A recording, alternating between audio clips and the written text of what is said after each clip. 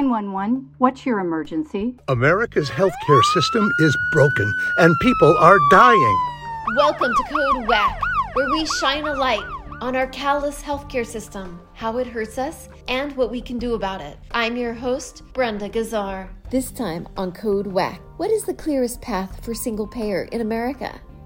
Can state-based legislation like California's Assembly Bill 1400 point the way? We recently spoke to Dr. Paul Song, president of Physicians for a National Health Program, California, to get his take. Welcome to Code WACK, Dr. Song. Great to be here. Many healthcare reform advocates believe guaranteed healthcare cannot be achieved at the federal level, but rather at the state. Do you agree, and why? Well, sadly, I think the reason it is you just see the way Joe Manchin and Kyrsten Sinema are holding up legislation, that you have one or two people, depending on the makeup of the Senate, that can hold the rest of the country hostage. And because of the way our legislators often are bought and bossed by the insurance industry, the pharmaceutical industry, it's very difficult to get the necessary legislation passed. If you look at Canada, how they started in Saskatchewan and then it spread to the rest of the country, I think that's more likely what's going to happen here in the United States. Unfortunately, I think smaller states like Vermont that have tried to do this, and even Colorado, I think would not be successful because of the small total population. So when you have a state like Vermont that only has 500,000 people in the state, and many of those people live in Vermont, but they'll drive to Massachusetts for work every day or New York every day and get their coverage through their employers each day. It's really hard to bring all that population together and really use the sheer force of the size of that to negotiate deep discounts in drugs, services. So that's why I think there were many problems with Vermont being the first or possibly doing this. And a lot of the opponents like to point out Vermont as a reason why it's not possible. It's really a reflection of states not being able to do it. It's more that Vermont was so small. If you take California, which on any given day is the fifth or sixth largest economy in the world, nearly 40 million people, it's several countries unto itself. And I think if you were able to give California the ability to do so, that's a whole nother ballgame. When you take 40 million people and you basically use that negotiating power, you can get steep discounts in drugs and services. You can get good rates. And the idea with at least AB 1400 was the rates would be set by Medicare. So you wouldn't go less than that. And I think you would be able to really have an impactful situation. And once California was able to show that it could work, then you could bring in neighboring states. You could say that, okay, let's see if you live in Oregon or you live in Nevada or Arizona, you can join this as well. And slowly but steadily, you build up this single payer system for a given area. And,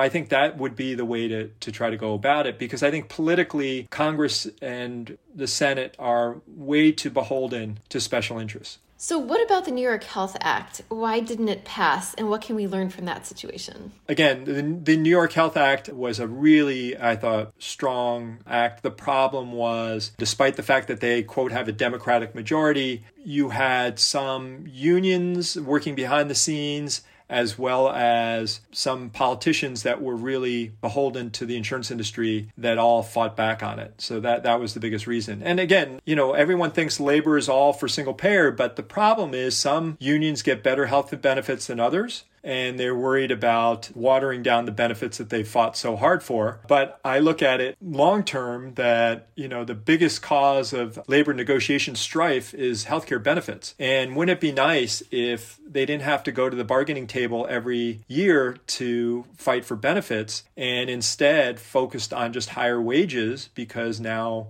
they didn't have to worry about healthcare benefits? You mentioned AB 1400, which is California's single-payer bill introduced by Assemblyman Ash Kalra. Why do you support it, and what's at stake if it doesn't pass? Well, I think it's a really well-written bill. A lot of the criticisms of SB 562 from several years ago, that it didn't address many aspects, I think AB 1400 did address many of those. So in general, I just think it's a much more thoughtful, well-written bill. It still needs to work out a funding mechanism, which you really need the whole cooperation of the governor and everyone involved to try to come up with the best solution for that. I'm a big supporter of it. Unfortunately, I don't think it has the political support in Sacramento. The governor has been completely silent on it, and you don't see overwhelming legislative support. The amount of co-authors that are signed onto it are a small minority of what is needed to really move this forward. So I think it's important to continue to fight for it, to use it to educate. I haven't given up on it, but I just think if you look at where the political reality is right now, it's going to take a lot more miraculous turn of events to happen in the next coming weeks to see this move forward.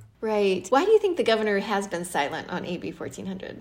I think that he's very close to other organizations. It's no secret that he is very close to Dustin Corcoran, who is the head of the CMA, the California Medical Association. In fact, that French Laundry dinner that he was criticized for, Dustin Corcoran was there. And I think that he has maintained close ties to people in the insurance industry as well. What's really interesting about what you mentioned is of all the people here in the state of California getting private insurance, the majority of them are getting it from Kaiser. So Kaiser is quite powerful here in the state. Over the last several years, they've actually spent more money on lobbying than I think almost every other industry. So all of these special forces and interests have much greater access to the governor than, unfortunately, we the people. So who will be the biggest winners if AB 1400 does pass? Well, I think especially all those people on Medi-Cal would greatly benefit. I think several people who are getting employer-sponsored health care, which is woefully inadequate, that have too high copays and deductibles,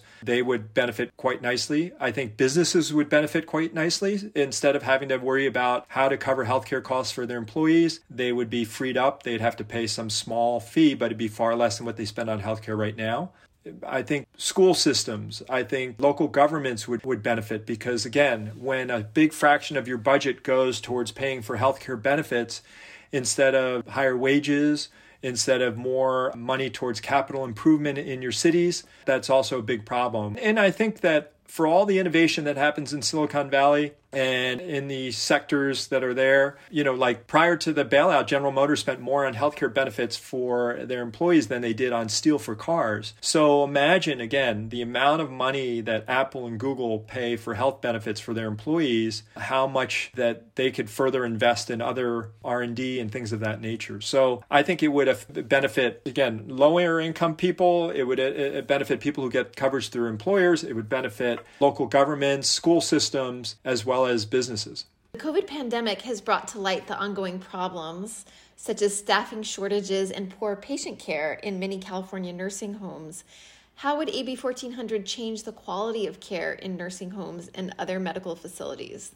A big problem for many of these nursing homes are the reimbursement is so bad. And as a result, they are doing the very minimum to take care of the seniors that they're supposed to be taking care of. If you look at the average worker who's working in these nursing homes, they tend to be single moms of color making, less than minimum wage in many respects, and they're asked to take care of multiple beds rather than just one-on-one. And part of that is the reimbursement is so bad. And when you look at how our aging population is continuing to just boom, and the number of seniors that it's estimated that are going to require long-term care is only going to increase. This is a major, major problem. So one of the things that AB 1400 does address is long-term care. So by doing that, it's going to, one, get the care for seniors and families that need it. People who have had to take off from work to take care of an aging relative will now be able to go back to work, and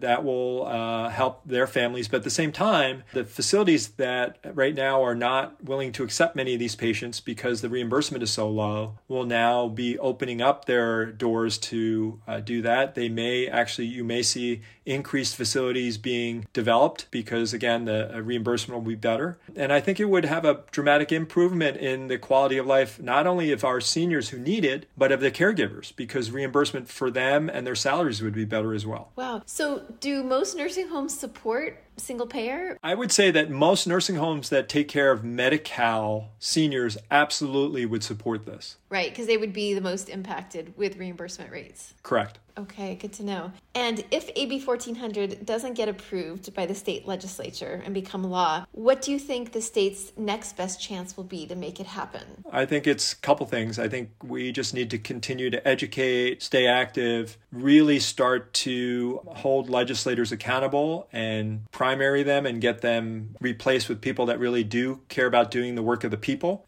Hopefully the governor will have a change of heart in the next year or so. He's up for re-election and he used it to get elected the first time. Maybe now he'll be serious about it.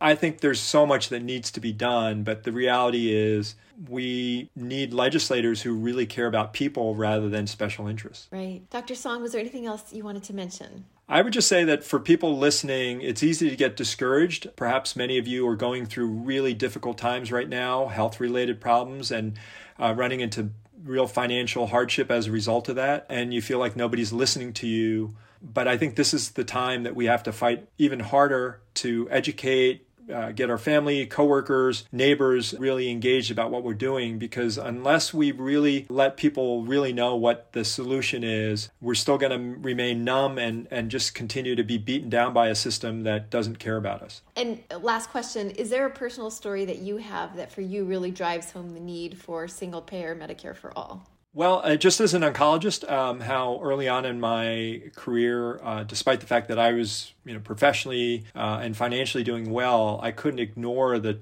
toll that I was seeing that cancer was taking on my patients. And many of them had worked hard their whole life, done the right thing, but now were facing financial ruin despite the fact that they were insured. And I realized that this system was just broken, immoral, and not doing what it was supposed to. And I've just seen time and time again far too many people suffering in a system that doesn't really care about them. Thank you, Dr. Paul Song. Do you have a personal story you'd like to share about our WAC healthcare system? Contact us through our website at heal-ca.org. Find more Code WAC episodes on progressivevoices.com and on Nurse Talk Media. You can also subscribe to Code WAC wherever you find your podcasts. This podcast is powered by Heal California, uplifting the voices of those fighting for healthcare reform around the country. I'm Brenda Gazzar.